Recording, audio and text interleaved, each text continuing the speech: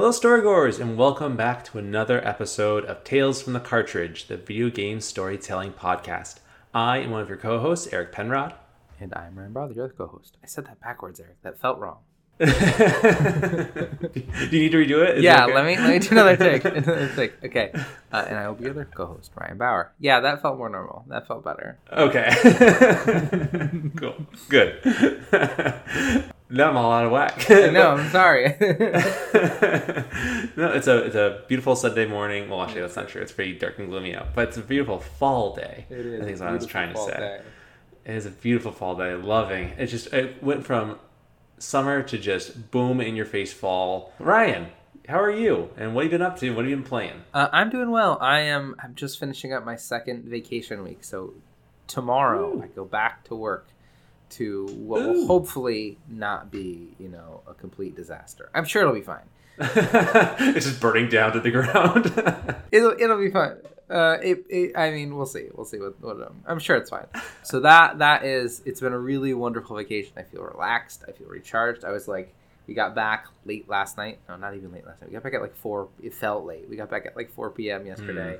And I woke up this morning and was like, hey, I'm going to start cleaning the house. I feel great. I'm not bogged down from a week of exhaustion. That was very nice. As far as what I've been playing, we took the Switch with us on vacation. Nice. So 1 week I was here in Maine. The other week I was back to where we're from in upstate New York. Mm-hmm. And we took the Switch with us because we started Obra Dinn. And we wanted to have that, in the down moments between seeing all the relatives. We broke that with us. We've been playing through that. That's been really fun. She's seen all the scenes. Now she has to go through and piece all the pieces together, which is really fun. She has to figure out who is who and make some guesses. And one of the incredible things about Obra Dinn is it only tells you if you guess it right if you get 3 of them right, which is such a genius mechanic because then you can't brute force it, right? You can't just guess one person unless you have 2 other people that you know for sure are correct. So she's slowly starting to make her way that, and that's been really fun. And then for the road trip, I found this. There's this game that I used to play a ton as a kid called Tentacle Wars, a game where you drag these tentacles to these different planets, and your number goes up and it goes against their number, and once you take over their planet, then you can make more. It's effectively a pocket real-time strategy game, and there's this game that I got called Ifloria. That I was just playing on my phone when we were driving. It's very similar. You have seedlings and you send them to a planet and your numbers are going up and to get more resources and you send them to planets. And once you take over that planet, they can now make more of these things. So you can it snowballs and it's really satisfying. So I've been playing that. I beat it. I stayed up to midnight last night just on my phone playing that, which is not, I haven't stayed up that late in a long time. And then we've been playing a bit of Destiny since we got home. It was really nice to take. I haven't played it for a couple weeks because I was all in Deathloop on vacation. Mm-hmm. It's nice to take. That is a game that I think you need to take a couple weeks off from and then go back to. And it's just really fun to be back and trying out some new builds and playing some new things. But yeah, that's how I've been doing all the things I've been playing. Nice. Yeah. It sounds I'm glad you had a good vacation. It's it's a boring 7 to 8 hour drive. That drive. It sure is. The Mass Turnpike is unforgiving and uninteresting. It sure is. Yeah. It was a whole time, but it's okay. We survived. But Eric, how are you? And what have you been playing? I'm good. You asked me how my week was. We didn't talk to me while you were gone. I was I think it just worked. I don't really know what I did. Working on that No More Heroes episode that took a little longer to get out than I anticipated. So, But same old, nothing crazy. As for what I've been playing, I'm still on that. I'm still stuck in my loop in Deathloop. I beat it, but there's multiple endings. So I'm trying to go back. And actually, before we started recording this episode, I was just busting through my loop, my current loop, just mastered it, using that slab, the Havoc slab, and going crazy on people. And that's a slab. When I play arcane games made by Arcane, the studio, the developer, Dishonored, Prey, whatever. I'm always sneaky, and stealthy. I love. They do such a good job at making you feel just this awesome, stealthy powerhouse that you can just kill and just keep going, and you're just this. You make no noise. You're just perfect. And that's how I played Deathloop for the majority of the game. But the great thing about Deathloop is that it rewards you for just doing whatever you want. So you get that satisfaction in all of the playstyles you can probably ask for. So as much as I don't like to go in guns blazing, I'm pushing myself to try it this time, and it's actually a lot of fun. So Arcane's so good. They just do no wrong. They make such good games. And of course, like I said last time we talked, I've been playing Unravel 2 with my partner, and this has been a blast. Like, it's so much fun. And it's so great because, like, she doesn't, like, play games that often, so like, when we play the games, I'll know the typical, like, game tropes. Like, oh, we gotta do this. But when I can't figure one out, she typically finds it out because, like, she, like, can think outside the box, in which I'm, like, stuck in. You know, I'm placed inside that gamer mind, and then, like, which sounds lame, but it's really cool because we're just very different on the spectrum of gamer, you know? So, but yeah, Unravel 2 is a fantastic game to play with a friend, with a romantic partner, with anyone that you find dear or close to you, that you get along with well. I think would be a lot of fun with Unraveled. So I'm very much looking forward to beating it. We're getting close to beating it, I think. So very fun game, very interesting. And I don't know about you, Ryan. This week's going to be pretty cool for gamers. Actually, we didn't talk about this until just now. I'm realizing that this week's going to be a really cool week for gamers. Just a PSA, on Tuesday is the final Smash Brothers reveal. Yeah, that's right. If you're on the East Coast like us, it's at 10 a.m., which is dumb. If you're on the West Coast, it's at 7 a.m., which is even worse. No. I would actually want to be at 7 because I'm getting ready for work at that time. So I actually have to just ignore all social media on Tuesday until I get home, and then pray that someone on YouTube hasn't just absolutely ruined it in their thumbnail, because people love views and I hate them all. So and they ruin every YouTuber ruins everything good in the world, I swear, in the hopes that you click on their video. It's an unfortunate evil. But and then on the oh geez, hold on, we'll probably edit this awkward part out. I'm looking at the calendar. That's on the 5th. Calendar alert. That's on the 5th. On the 6th is Alan Wake Remastered, which if you haven't played Alan Wake, it's fantastic. I almost thought about talking about this episode, but I can't. I played it forever ago, and then I don't remember the whole story. I don't want to get ruined because I want to play it on the 6th. So I think. And then on the 8th is Metroid Dread. What? Yeah, very exciting. Oh my god, so good. I can't wait. I can't wait. It's going to be so good. So, big week for gaming. Yeah, I'm very excited a lot of cool, exciting things. Yeah, the fall is always a big video game time. Mm-hmm. The fall's great. It gets cold out. Well, if you're in the good parts of the country, it gets cold. And then you get to just cozy up and play games. You know, we get snow on winter sometimes. West Coast doesn't. Sorry, West Coast. Suck it. No, I'm just kidding. If you like us, all our new Texas downloads are gone.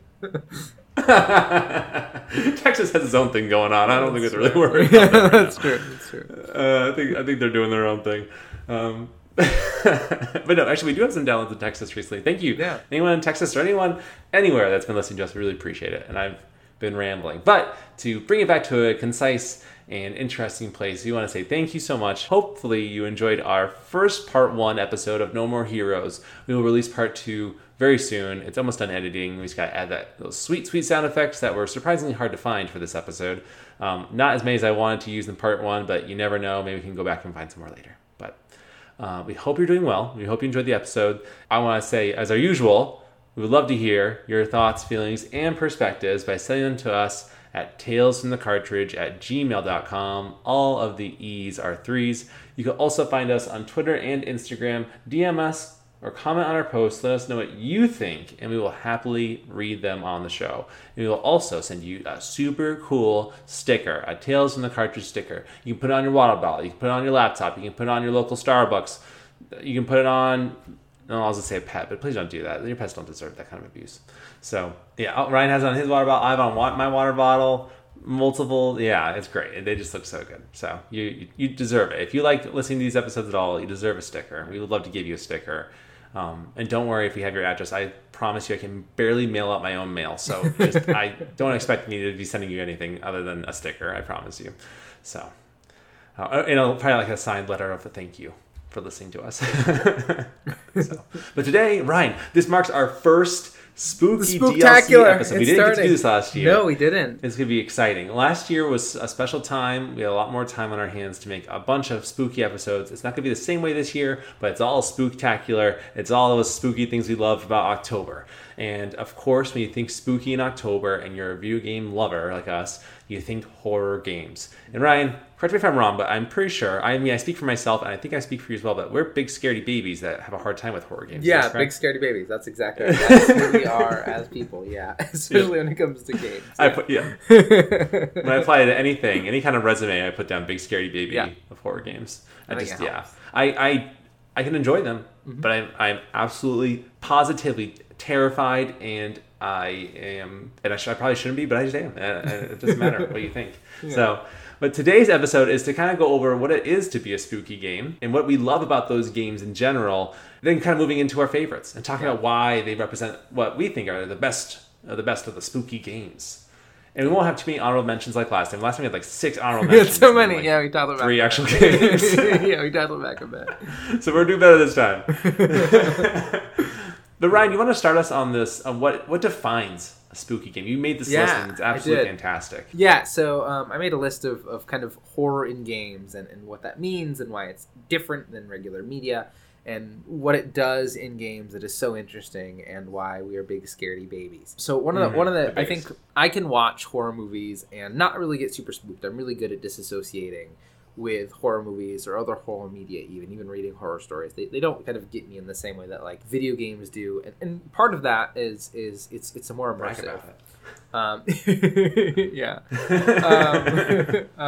Because like it's different watching a protagonist who's being murdered by an axe murderer versus you are being attacked by somebody who is trying to kill you. You have to protect yourself, or you have to run in some situations, as we'll talk about next. But they're much more immersive than other horror media, at least. This is the only time of year I get kind of excited to watch some horror movies or even listen to some horror podcasts. And they just don't do it nearly as well as, at least they don't spook me nearly as much as video games. One of the big kind of tropes in horror, and one of the things that is so different about video games is, for a lot of folks, the reason you play video games is it's a power fantasy. You're able to do things and be powerful and change the world in a way that you normally couldn't. And horror games do such an incredible job of taking that away. So many games we've talked about on the show or that are our favorites are games where you don't get to fight back. You have no option of fighting back. All you can do is run and hide. And there is something so subversive about that, especially when playing a game, and just so absolutely terrifying. The horror games, often, there are some, especially the ones that do it well, have these really spooky atmospheric horror and environmental storytelling. Some examples of that would be like PT or Prey or Bioshock, where you're in this place and you're not being told what happened here, but you're being shown what happened here. Or you hear a strange sound, and that strange sound is something you've never heard before. And because you heard that sound in this place that is dark and gloomy and echoey, it's extra scary and extra terrifying. And a lot of the games you talked about kind of use these tools. A lot of the other games use them to kind of tell a good story or to pull you in and make you more immersed. And horror games do the same thing, but they also use that same trust to terrify. And then another piece, there's gameplay horror versus narrative horror. There are some games that, you know, the world isn't particularly scary, the monster you're running away from isn't particularly scary, but what you're doing is particularly scary. So Eric, we're probably going to talk more about this, but Five Nights at Freddy's is one of those that I think of where the fact that you're constantly having to like flip these switches and you see movement on the screen, it's scary because of the things you have to do and the context you're put in, but not necessarily because, you know, what is scary is the experience. What is scary is walking down a dark hallway, no matter how bad a game's graphics look. Walking down a dark hallway with spooky sounds is always going to be terrifying just because of that gameplay experience. And then another piece is kind of subverting expectations. Video games have tropes like any other kind of media, and horror games sometimes use that against us. There are some horror games that will, you know, the game will feasibly turn itself off, or it will do something to you. And then jump scares. Jump scares are a big part of all spooky things. But I think they can be done really, really well, especially when there's a build-up or especially in the right context. But because of that, it can be particularly scaring. I think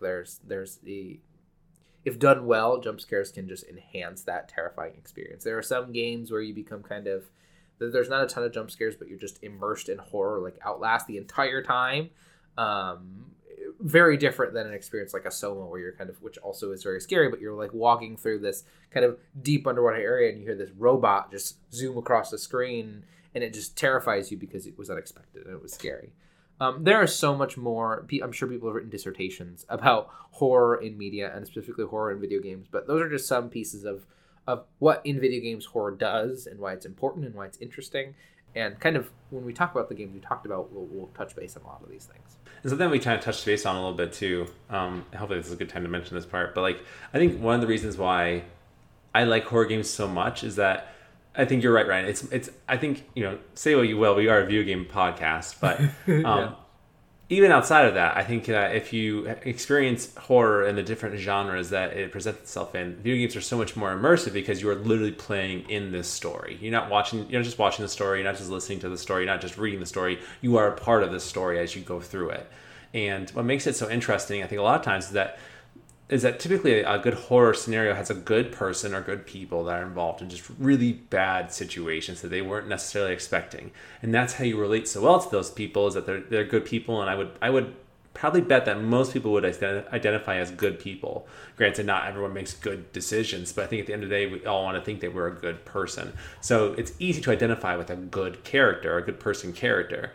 I was talking to Ryan about it before this episode, and how like I couldn't think of any horror games where it's like you're playing a bad person that's hunted by bad people. Like it's hard to empathize with someone that's bad, and then also try not to die from another bad person. It just doesn't work that way. Like it doesn't make any sense. So a lot of the games that we picked are that aesthetic, right? It's a good person in a bad situation. I think that's what makes it just so interesting and makes those stories even more so gripping and important, because you're trying desperately to stay good and stay alive. And oftentimes those two things just don't go together. A horror game is just a very special genre, I think. Yeah. It really is. Like it's such an interesting thing. So before we jump into our main lists, let's do our 50 honorable mentions. No, I'm just kidding. We'll each do an honorable mention. And kind of talk about why they're like an honorable mention, and then we'll jump into our main list of the games that we've identified as like the best of the spooky games. Sure. But Ryan, would you like to jump in on honorable mentions? I think you have a fantastic first one to jump in on. Yeah, so my first one is the Resident Evil series, but specifically Resident Evil 7, Resident Evil 8. The reason I've only listed those are the only ones I have personally experienced in some way. I haven't played them, but I watched full playthroughs of them in the safety of my home with the lights on. But those experiences, and I mean, I think Resident Evil 7 and Resident Evil 8 are different games in their spookiness. The beginning of Resident Evil 8 is kind of traditional Resident Evil scary, but then it gets really actiony and very wild and in a really fun and engaging way. But Resident Evil 7 is just from start to finish, like, good horror. Like, it takes, like, Texas Chainsaw Massacre, it takes, like, zombie movies, it takes so many of these horror tropes and does them so incredibly well. And so these are my honorable mentions. The reason they're honorable mentions is because they aren't games that I have played, and it's not a series that I've really engaged with a ton. These are the first two games I've even like looked at. That being said, I know, Eric, you have some history with some of the Resident Evil games you wanted to talk about. Oh, just one. I've always wanted to get in Resident Evil, and I think 4 is the unanimous loved one the most, I think. And from now on, for the rest of this episode, I'm proclaiming that I'm not going to say jump in. I'm going to say jump scare, because it just seems more appropriate. So I want to jump scare into this conversation about Resident Evil. And just say that I played Resident Evil 2 Remake. I felt like, and it's so funny because that's a game where you do have somewhat power over your livelihood in that game, right? You have a limited amount of ammo, you have a limited amount of things until, and we'd probably say right now before we jump in too far, we'll probably have minor spoilers for these games. So if there's any games that we announce that we are going to talk about you don't want info on, please just skip ahead. So back to Resident Evil 2 Remake, there are parts where you have enemies you have to fight that are just invincible. You cannot kill them. And so that's where that power takes it away. And that's what's so interesting in the Resident Evil games, that there are enemies you can't kill and there are enemies you can. So there's times where you feel like, man, okay, I'll be fine. I can survive this and be okay. And there's other ones where you're like, crap, I gotta run because I'm about to get wrecked and there's nothing I can do. And it's absolutely terrifying because it's an unstoppable force that's ready to come get you. I think that's what makes Resident Evil so interesting. I think the story's kind of gotten out there. It's kind of convoluted. At least it was until 7, I guess. I guess 7's kind of done a really good job bringing it all back to focus, which is good. I really want to play 7. My partner wanted to play it in VR, and thank God he's not bought one yet. Because I was like, screw that. There is no way I want to do that ever. Ever, never. Nothing against it. It's just because it'd be so freaking scary. And again, big scaredy baby. It just doesn't work. That equation doesn't work. If Einstein was here, he'd tell you it doesn't work. That's a bad joke. But I think that's what's great about Resident Evil is just that the characters are very interesting, and it does that good job going back and forth between you have some control over your situation, and then there's others where you have no control over your situation. You kind of have to just go with the flow and try to survive the best you can. The one other thing I wanted to mention is, speaking on gameplay horror versus narrative horror, there are some narrative horror pieces to Resident Evil, but speaking of from a gameplay perspective, that limited ammo and limited resources adds so much tension to the experience that it adds every encounter, even if it's just a single zombie, has so much more tension, is so much scarier, because those resources you're using just to kill that one creature mean you might run into something later and not have enough resources. And there's that gameplay piece that just could not exist in a different media, right? Where you are constantly in fear of not having the materials you need because of any given situation. And in 8, it isn't as intense as it is in 7. And it certainly is in the earlier Resident Evil games, where you have to be like very careful with your ammo. There is a limited amount of ammo, and if you waste it killing enemies, you will not have enough. In a way that is, I think, really unique to Resident Evil and really unique to horror and video games, is it allows you to have that experience. But it's so interesting. And then again, obviously it has the environmental horror, it has the atmospheric horror. It takes away your power when you have those invincible beings. And it certainly has some jump scares. So, and there are some story buck wild pieces that super your expectations. But yeah, Eric, I'm excited to hear about your honorable mentions as well. Yeah, so the one I picked was unexpected. I didn't think I'd pick this one, but as I was going through my mind of all the horror games in recent years that have come out, it's one that I think took the world by storm when it first came out. You already mentioned it a little bit ago. Now it's Five Nights at Freddy's. And before, Storygoers, you turn this podcast off and never listen to us again, hear me out. Okay, please. I think Five Nights at Freddy's has a really back and forth love and hate between video game players, and that's fine. Like, to each their own. I'm not even a huge lover of Five Nights at Freddy's. I really am not. I'll watch like the occasional game theory video on the story, which like just goes way over my head, but it's somewhat interesting. But I'm talking more about the first one in general. That fear you would feel if you play the game of just sitting in your room and monitoring your power level in the hope of surviving through the night is absolutely terrifying. Because in a sense, you're kind of given control of your situation. But at the same time, you truly don't. It's like a false sense of power, which is so interesting. Because then you feel like you have control over these things, over your situation to survive, but then you can't control the animatronics of the game who are trying to kill you. And that's what's just so scary. There's nothing like it before Five Nights at Freddy's came out. It's such a simple concept that was done so well, and it was so immersive. And it even gets little kids into it. Like, little kids love Five Nights at Freddy's, which blows my mind. I work with kids daily at my job, and I can't tell you kids walk in my office to do therapy and talk about Five Nights at Freddy's. Five Nights at Freddy's does such a great job at subverting your expectations as to how to survive and how little power you truly actually have of the situation. And just the phone call recordings in the beginning of the nights would be so kind of cryptic and creepy, that old man kind of talking to you about how to do your job. And that weird question you would keep asking yourself as you're playing the game, like, why would you be going back? Like, why would you, after that first night you survive, subject yourself to constant nightly terrors of just trying to survive and not get destroyed by these animatronics? That's what kind of made that mystery and that excitement so palpable, I think, and so entertaining. And that's a great thing about horror too, is that mystery part. It makes you think after it's all over, like, why is this happening, or why did you do this? Or that's the interesting part about horror, I think, is that those questions, these unanswered questions, which a lot of these games have those unanswered questions. So yeah, wow, really deep conversation about Five Nights at Freddy's. Wasn't anticipating that. Yeah. But yeah, say what you will. I think Five Nights at Freddy's really did a good job for the horror franchise when it needed it the most at the time, whenever it came out exactly. But now we will move on to our main list. We both picked 3 games to talk about, and we kind of dabbled a little bit in explaining as to why we think those games kind of represent horror games the best. A lot of them are the newer games, probably from late 2000s to present. And there's other great games and from even earlier than that. And I think maybe that'd be a whole episode on its own. It's like, horror games throughout the timeline of video games and how they've come so far, which they truly have in the craziest way.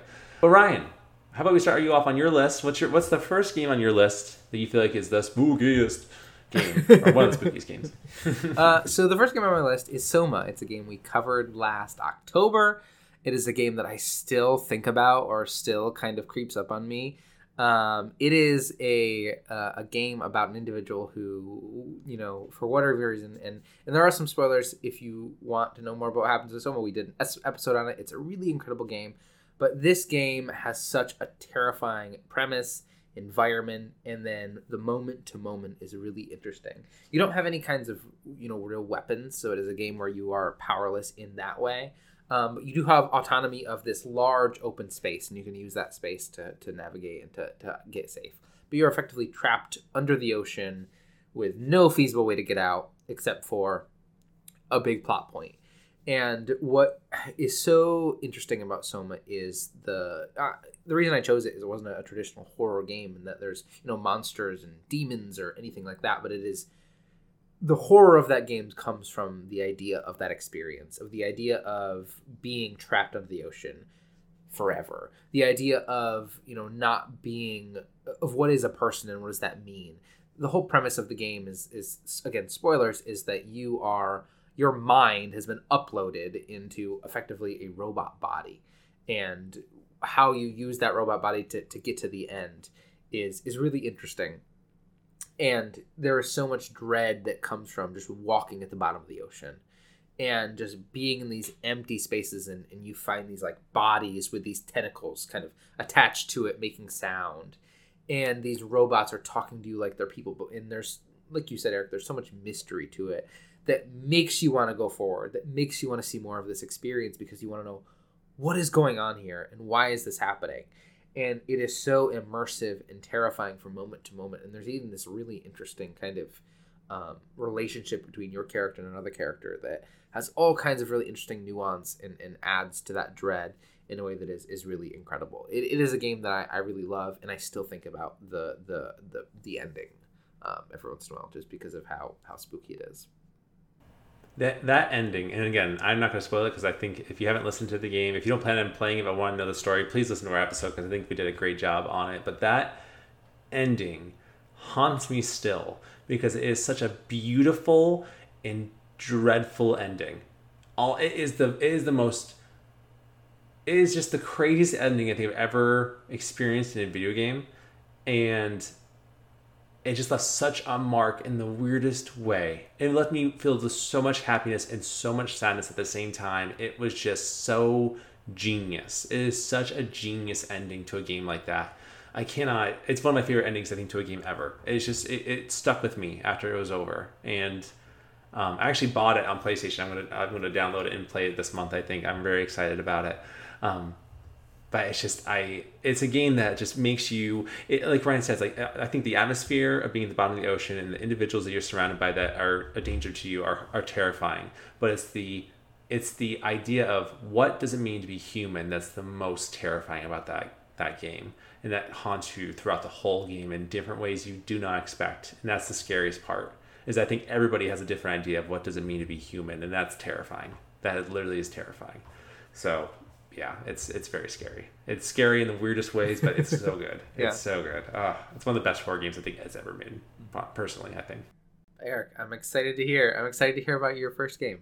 Tell me everything. But the first game I picked was Dead Space. And again, minor spoilers. We're not going to spoil the ending or anything like that, but there will be like little details and things like that. And I don't want you to feel spoiled. The remake will be coming out hopefully next year, if not the year after, which that would suck if it took that long, but it looks like it's coming along pretty well. But the game I'm talking about is Dead Space. And Dead Space is that perfect game about a good person in a bad situation. And I love it. That's why I love Dead Space so much, because Isaac Miles, the main character, is the perfect person to kind of inhabit yourself into. He does not talk the whole game. The only context you get about Isaac's personality or his thoughts are in his journal entries. You don't actually hear him talk until the second game. But what's so great about Dead Space is that the setting is everything. The setting is so important to Dead Space. The whole game takes place on a spaceship known as the USG Ishimura. It is out of power. It is not moving. And Isaac has found himself trapped in this spaceship looking for his girlfriend. And the whole time, all the corridors are tight. They're compact. They are just... It's suffocating in a sense sometimes. And that's where all the jump scares are happening. From the vents, from the floor, from the ceiling, from the corners, from even laying motionless on the ground, looking like they're dead. The necromorphs, which are these grotesque, disfigured dead bodies of all the people in the USG Ishimura, attack you. And that's where Visceral, again, and screw you, EA, for taking away Visceral and shutting them down. Like, how dare you? Because they are so good. The idea to dismember these monsters, rather than just kill them, like shoot them and just hope they die, you literally have to dismember their bodies to stop these monsters from killing you, and to essentially kill them, which is just literally genius. It creates that sense of dread, like you have to be accurate, because if you're not accurate, you're dead, right? You can't just shoot the body and hope that it dies. You have to go after the limbs, which makes that precision more terrifying. It takes the idea of Resident Evil, like we talked about already, like you have that sense of control, and then it amplifies it by 10 because you have that sense of control, but you have to be accurate with that sense of control, right? You have to make sure that you're going to keep yourself alive, and that's where that tension comes in. Like, if I miss this shot, it's going to get me. And that just, it's overwhelming at times, and it's just so good. And not only that, but it's that constant wondering as to what's going on truly in this game. The surprising thing about this game is that it really takes this idea of religion, at least the religion of the game, and really makes it a driving force in the background of the story that you never truly realize unless you pay attention. And I think that's such a great thing. I think as fantastic as, and this is not an attack against religion by any means, but I think, and we've seen it before. I know there's a new show out called Midnight Mass, which I've not watched yet, but I've heard amazing things. I really want to watch it. Takes religion and kind of uses it as a medium for horror. And I think that is a really cool thing to do. And Dead Space it kind of does it as well, but it's just not so prominently shoved in your face. Like, it's not like a main thing that's going on here, but it definitely has a role to play. And I think that's what's so fascinating about it, is it has all that world building built in. If you want to learn about it, that's great. And if not, you want to survive and get up the USG Ishimura as well as you can, that's great too. And to end off with Dead Space, it ends off open-ended in a sense that you don't really know what happens. And it's kind of that, again, that mystery building. It leaves it open-ended, probably because they want more games out. Obviously, if it sells well, they want to make more money of the new game. That makes total sense. But like, it ends off wondering if what happened truly happened. And I think that's such a cool thing. I don't know. Ryan, did you ever play Dead Space? I can't remember if you have or not. No, so I have not played the original Dead Space. I've watched. We played Dead Space 3 together years and years ago. Yeah. And after that, I went back and I watched playthroughs to kind of get the story beats, because it is such an engaging. And I mean, Dead Space. By the time you get to Dead Space 3, like most horror franchises, there's more action than there is terrifying moment to moment experience. But it was still really fun and really scary. But I think it was so engaging and immersive that I wanted to go back and learn the rest of the story and learn the lore of this world and where these creatures come from. So I haven't played, but there was a time where I knew the story and had watched a lot of playthroughs and YouTube videos on breaking down what happened and why it happened and all that. It's just so good. It makes me a little sad too, because like, one of the best things about Dead Space, the first one, is that there's a little thing, and please, if you haven't played this game, don't spoil yourself by looking this up. Just experience either play the game that's out right now, the original, or wait for the remake, whatever you feel like is best for you. But what makes me sad is the idea that there's no more chapters in this remake. Like, it's just going to be a continuous game, which is amazing. Like, the fact that they can have to load new settings, like, there's so many different settings in Dead Space. Each chapter of the game, if you take the first letter of each chapter of the game, it spells a message.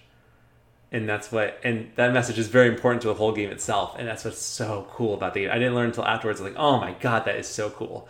Like, it's just little things like that. So if you want to get spoiled, go up and look at all the chapters and put all the clues together yourself. Or I highly recommend just put the game, wait, either play the game now when it's out right now, or wait for the remake. But hopefully the remake has those chapters in there where you can enjoy that as well too. It's just fun to put that together as you play the game. It's such a good game.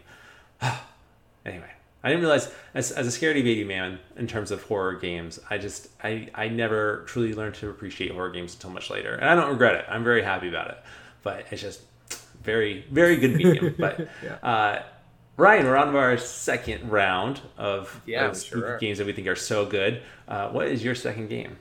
So my next set of games is the Dark Picture series and the Until Dawn. I kind of put them as one package because they're telling different stories, but through the same medium, through the same kind of experience, where you play a group of individuals who are put in this strange situation. In some cases, similar to, and I'm actually looking at all the games, noticing a theme. You're put in a situation where you are in you have to escape, or you don't have, or you're in some type of danger and you have to get out of that danger, and you have to work with this group of individuals to solve how to do that, or just to survive.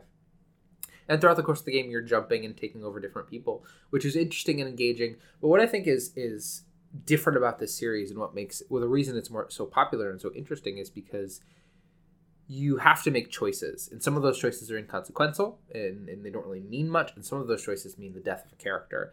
And in no way does the game hold your hand and say, hey, if you do this character will die. You just have to kind of learn that through experiencing it. And in some situations, you will lose a character, and that will have an impact on the rest of the game, on the experiences after that. And that consequence that real consequence to your actions is what adds that tension. Certainly the settings are spooky. Certainly there is this really interesting interplay between the characters, and there's like meters, and there's like preferences that all go into those experiences. But what is really engaging about those games is those consequences, that if you make the wrong choice, this character will die, and because of that, you will get a certain outcome.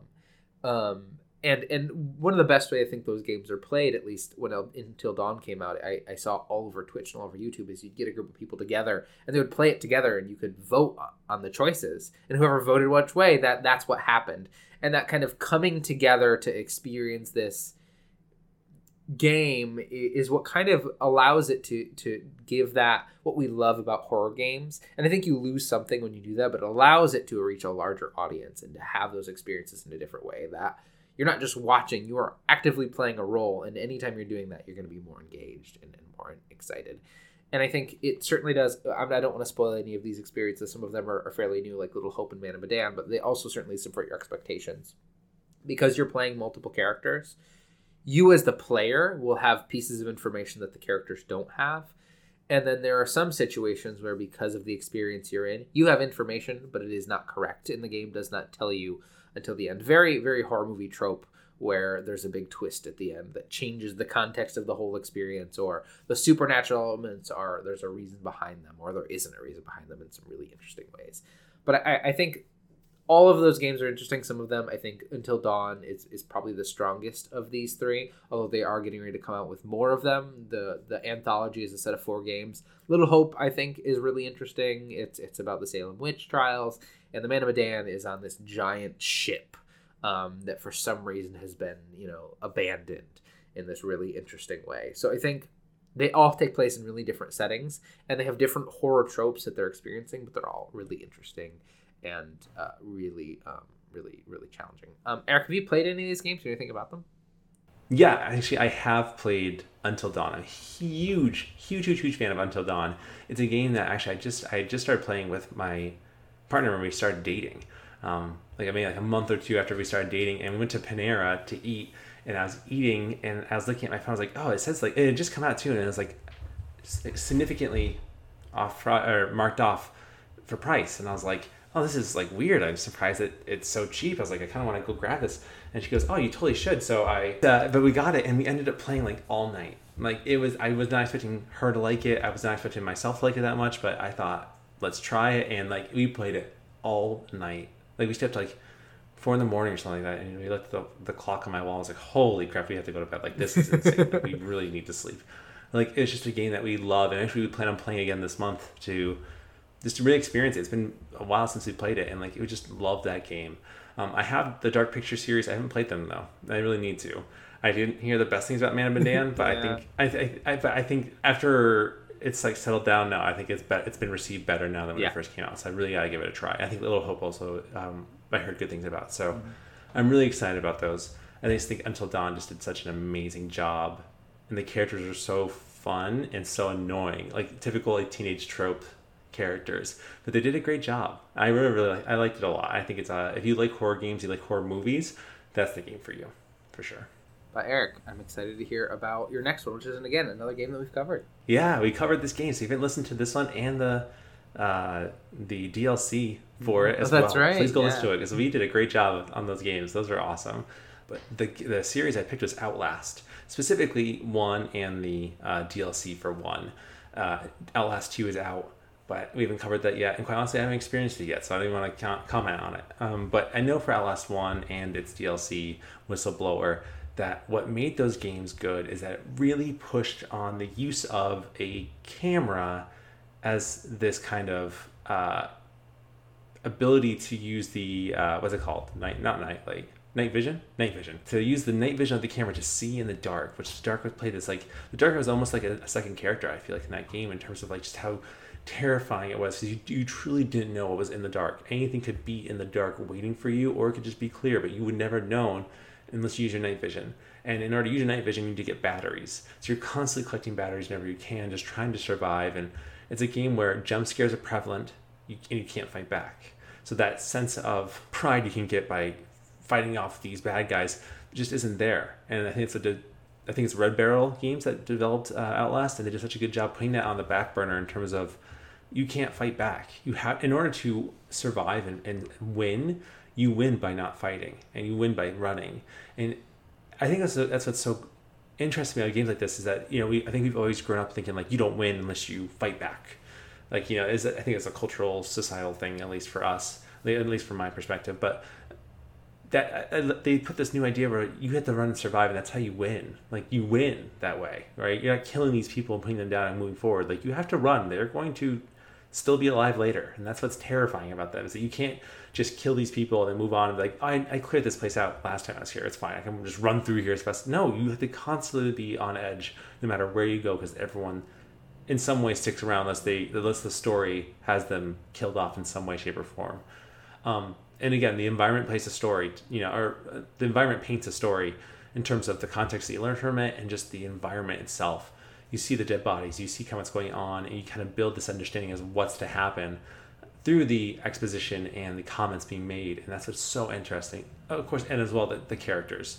You just never know who to trust. And quite honestly, you probably shouldn't trust anybody in that scenario. That's what's so good about Outlast. It's just, yeah. And again, it's another open-ended, it kind of goes wacky at the very end. Like, it's kind of out there, but it surprisingly kind of works, and I really hope they go back to it. I really hope they kind of do. Supposedly there's more information in like comic books and books outside of the Outlast game, which I think is never a good idea, because not everybody's going to go to those mediums to learn what happened. I think it kind of like deprives the gamer who's beat the game and enjoyed it of getting that reward of the actual information that they're craving. So I think that's a negative as to Outlast, but in terms of the game itself, it just does such a great job at making you just feel absolutely helpless, and then trying to make that your greatest weapon, that hopelessness, and then using that as a will to survive. I think that's what does such a great job in that game. Not to mention the just the absolute fear of not being able to move and just suffering, right? You suffer through your character. In just absolute awful ways, and that's what's just so. And actually, and then one more thing. Sorry, I said I should move on, but then I thought this too. And this is one of my favorite things I think we ever learned on the podcast, or just kind of had that realization on the podcast, was during our whistleblower episode. How that is a series, and again, I'll try not to do too many spoilers, but in the game, you're playing a different character as opposed to in the first game, and this character is just trying to again survive and get out of this insane asylum. I'm sorry, I'm trying to get out of this asylum for the mentally ill, though they've all been experimented on and have gone crazy at this point. So, like, they're not just mentally ill, you know what I mean? Like, it's very different between being mentally ill and being, like, insane. Like, they just have been so tormented, But how interesting is that the main character is being constantly chased by your antagonist of the game, whose name I forget, but he has this idea, he's so warped in his mind, and he's so broken that he thinks that he could just disfigure male prisoners and turn them into females.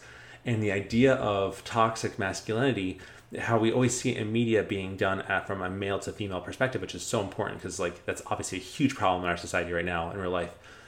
But the idea of in this whistleblower game, how we see toxic masculinity between a male to another male, and how just like how little we see of that, and and I'm sure that actually happens in real life all the time. That's just not reported. But like how interesting it was to put yourself in that position, and just how terrifying it was for as privileged as we are, Ryan, for being some white cis males, like we never experienced that, which is like, I mean, a good and a good for us, but also a negative in terms of everybody else who doesn't get to enjoy that same benefit, which they totally should. But just it gave us, at least I talk for myself, but it gave me like a perspective of understanding somewhat, not even truly, obviously, because it's a video game, but somewhat understanding what it means to be a victim of toxic masculinity. And of course, the absolute craziest way possible that's not like real, but yeah. It kind of gives you that sense of understanding in a sense, or it gives you that idea of understanding in the sense of, wow, this is like obviously like a huge out of the realm thing that happened, but just I can't even imagine when it's like on a daily basis for someone to go through something even minor like this, for someone for toxic masculinity to be pushed onto someone else, and just that fear of it. It's just, yeah. It's crazy. I've gone a huge tangent on it, but I just think it's just so... It was a really good conversation that came from a really strange place that we didn't expect. Yeah. I think we literally had the realization as we were recording the episode. Yeah. That's how deep... Like, it's just because we were in those roles, playing those roles, and reading that story. and it was just so. I think it's just so interesting. Like I think that's again an amazing way for video games to push you outside of your comfort zone in ways you didn't expect to when you pick up the controller, and that's amazing. It literally is amazing. So, Outlast. I can't get rid of you for some reason. I just love it. It's so good. We're on our last games though. Actually, I really like the games we picked. These last games we've not covered yet, but one day I hope we do. I really hope we do. So yeah, they're great ones. But Ryan, what's the last game you picked? So the last game I picked was Prey. It is a game that was, when it first came out, like I think everyone else except maybe you, Eric, because you love Arcane so much, was like totally off my radar. And then I played it, and it is still to this day one of my very favorite games but that being said, they do such a good job of making it terrifying from moment to moment for so many different reasons, whether it's the enemies in this game walking around and just speaking to themselves in this strange voice. You know where they are. And especially at the beginning of the game, they're so much more powerful than you that they can just take you out instantly, at least in the way that I played. The tension from moment to moment was really intense. And then even earlier, one of the premises of the games is these beings that you're inside this giant space station, which is a theme in these horror games, that you're put in situations where, you know what I mean, you're in a place where you cannot survive. You have to leave that space, and that is kind of the main driving force, which is very smart of getting out or to escaping, is because you cannot survive here. Is the beings on this space station, these whatever they are, it's explored a lot in the game, and it's really cool, but these beings can mimic any item. So you can be walking through a room and you have to like carefully scan the room and like shoot a bullet into, you know, a garbage can, because if not, when you walk in, it will come to life and attack you in this really genius way. And so that's the beginning tension. You have like the mid-game tension where you have these monsters that are really powerful, but you eventually get to a point where you can take them on. And then towards the end of the game, you get to this point where there's this undestroyable being that will just appear in a place, and all you can do is run and hide. And there were so many moments in that game where I was just like, you know, sneaking, like so tense, sneaking from one room to another, hoping that it doesn't see me, or hoping it doesn't hear me, in this really intense way. And so much storytelling is told through the atmosphere, the gameplay horror of managing resources. It's far less than in a Dead Space or in a Resident Evil, although I'm sure if you made the game more difficult, that scales. But the gameplay horror of you, when you walk into a room, you don't know if you're safe or not. And any moment you could become unsafe, or something could happen to you in such a really interesting way. And this whole empty space station is just inherently spooky. You see these massive beings kind of floating outside that you don't know what they are, and you're trying to unravel the mystery of this place. And when you do unravel, I think it's very good. It's a really incredible story. But just that, I think, is the closest I've gotten to playing like a proper horror game is Prey. It's the farthest I think I've gone in my experience. I was BioShock when I first played it as well, but Prey I think got to me even more, just because they did such a good job of ramping up that intensity. In BioShock, you eventually got used to the splicers, and they weren't really a problem. Then the big daddies, but eventually you dealt with them too. But Prey found a way to still make it gameplay-wise scary.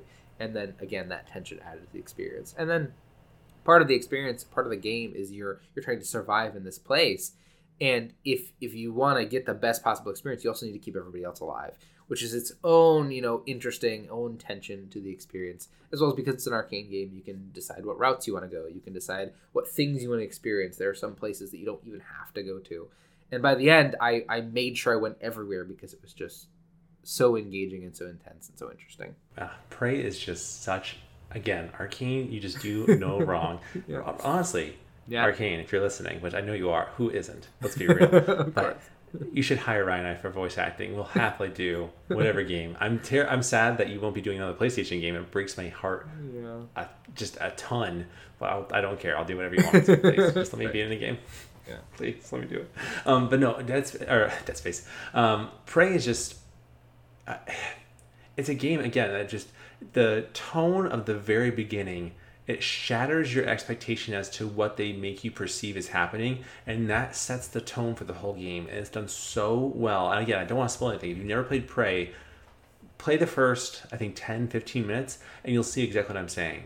Like, it's a game where you're like, I don't really know what's going on. Like, things are like, this is just obviously very weird. It's supposed to be weird, but then when you realize what's happening in like the lowest sense possible, you'll learn more as you go through the game. But when you kind of understand that, you know, the situation you're in is not the actual situation, and like, it just gives you all the energy and drive to want to keep moving forward. And you're right, Ryan, that fear and tension of those enemies that just mumble to themselves and they don't even know what they're saying. It's just like learned language through the deaths of their enemies. You know what I mean? Like, they're just such interesting creatures, and that fear that, like you said, even a trash can could be the end of you, which is sad and crazy. You know, like, it's just like it's and and I think it takes its page from Bioshock a little bit, how, like, you know, the weapons in the game are very unique and different. Like, they have the foam launcher that freezes them for the bad guys for a short amount of time. And you have your wrench that you can bash the crap out of them with. Or you have the other, like, guns and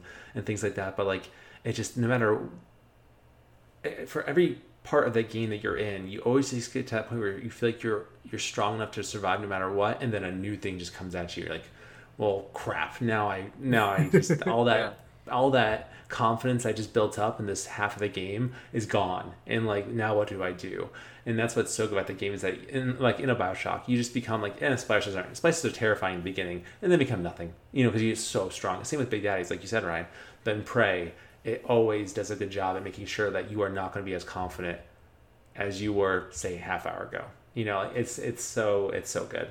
And that story, the ending is just like, what is happening? It's just out there in the best way possible, in typical Arcane fashion, which is so good. Such a good game. I hope they make a sequel to that. They have to. They certainly could, with how they end things off. Certainly, yeah. I think they're on, the Prey and Dishonored games are on sale. At least they were on PlayStation. It's like a bundled package for like $30 or $40 for all three, both Dishonored and Prey. So it's certainly worth checking out if you haven't played those games, because they're all very, very good.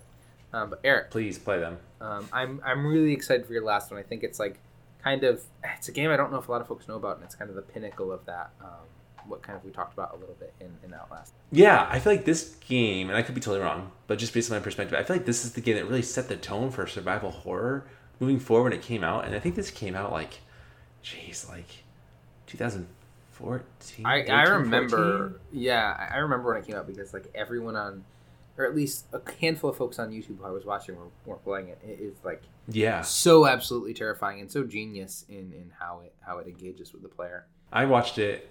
I mean, we haven't announced the game. It's probably driving people crazy. Yeah. I watched it when I still watched PewDiePie, when PewDiePie was just doing games and was very small still, and he played it. And I remember watching that at my partner's college dorm, or in their apartment, and just watching. I watched the whole watch through. I never played it because it wasn't a series I was interested in, and then I watched that playthrough, and I was like, oh my god, that was such a good game. Okay, I'll tell you what the game is already. If you haven't guessed already, it involves Sigourney Weaver, but not really though, in a way. But the game is Alien Isolation.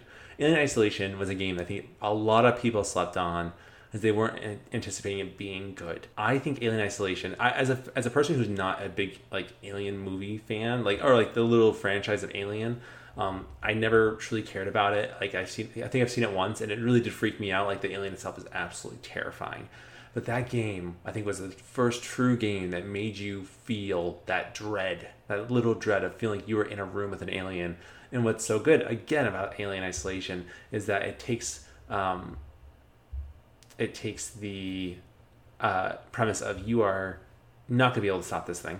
This thing is a monster that wants to kill you. You can only scare it away with fire, and that's it. And there's other scenarios. There's robots on the ship that will try to stop you, and there's different things that, and of course, like, everything just goes wrong. And so, but the main character, who I believe is Sigourney Weaver's character's daughter, if I remember correctly, something like Ripley's daughter or something like that. But has that significance to that history of the franchise. At least it appears that way for someone who doesn't know the franchise's history. That's what I'm guessing. Yeah.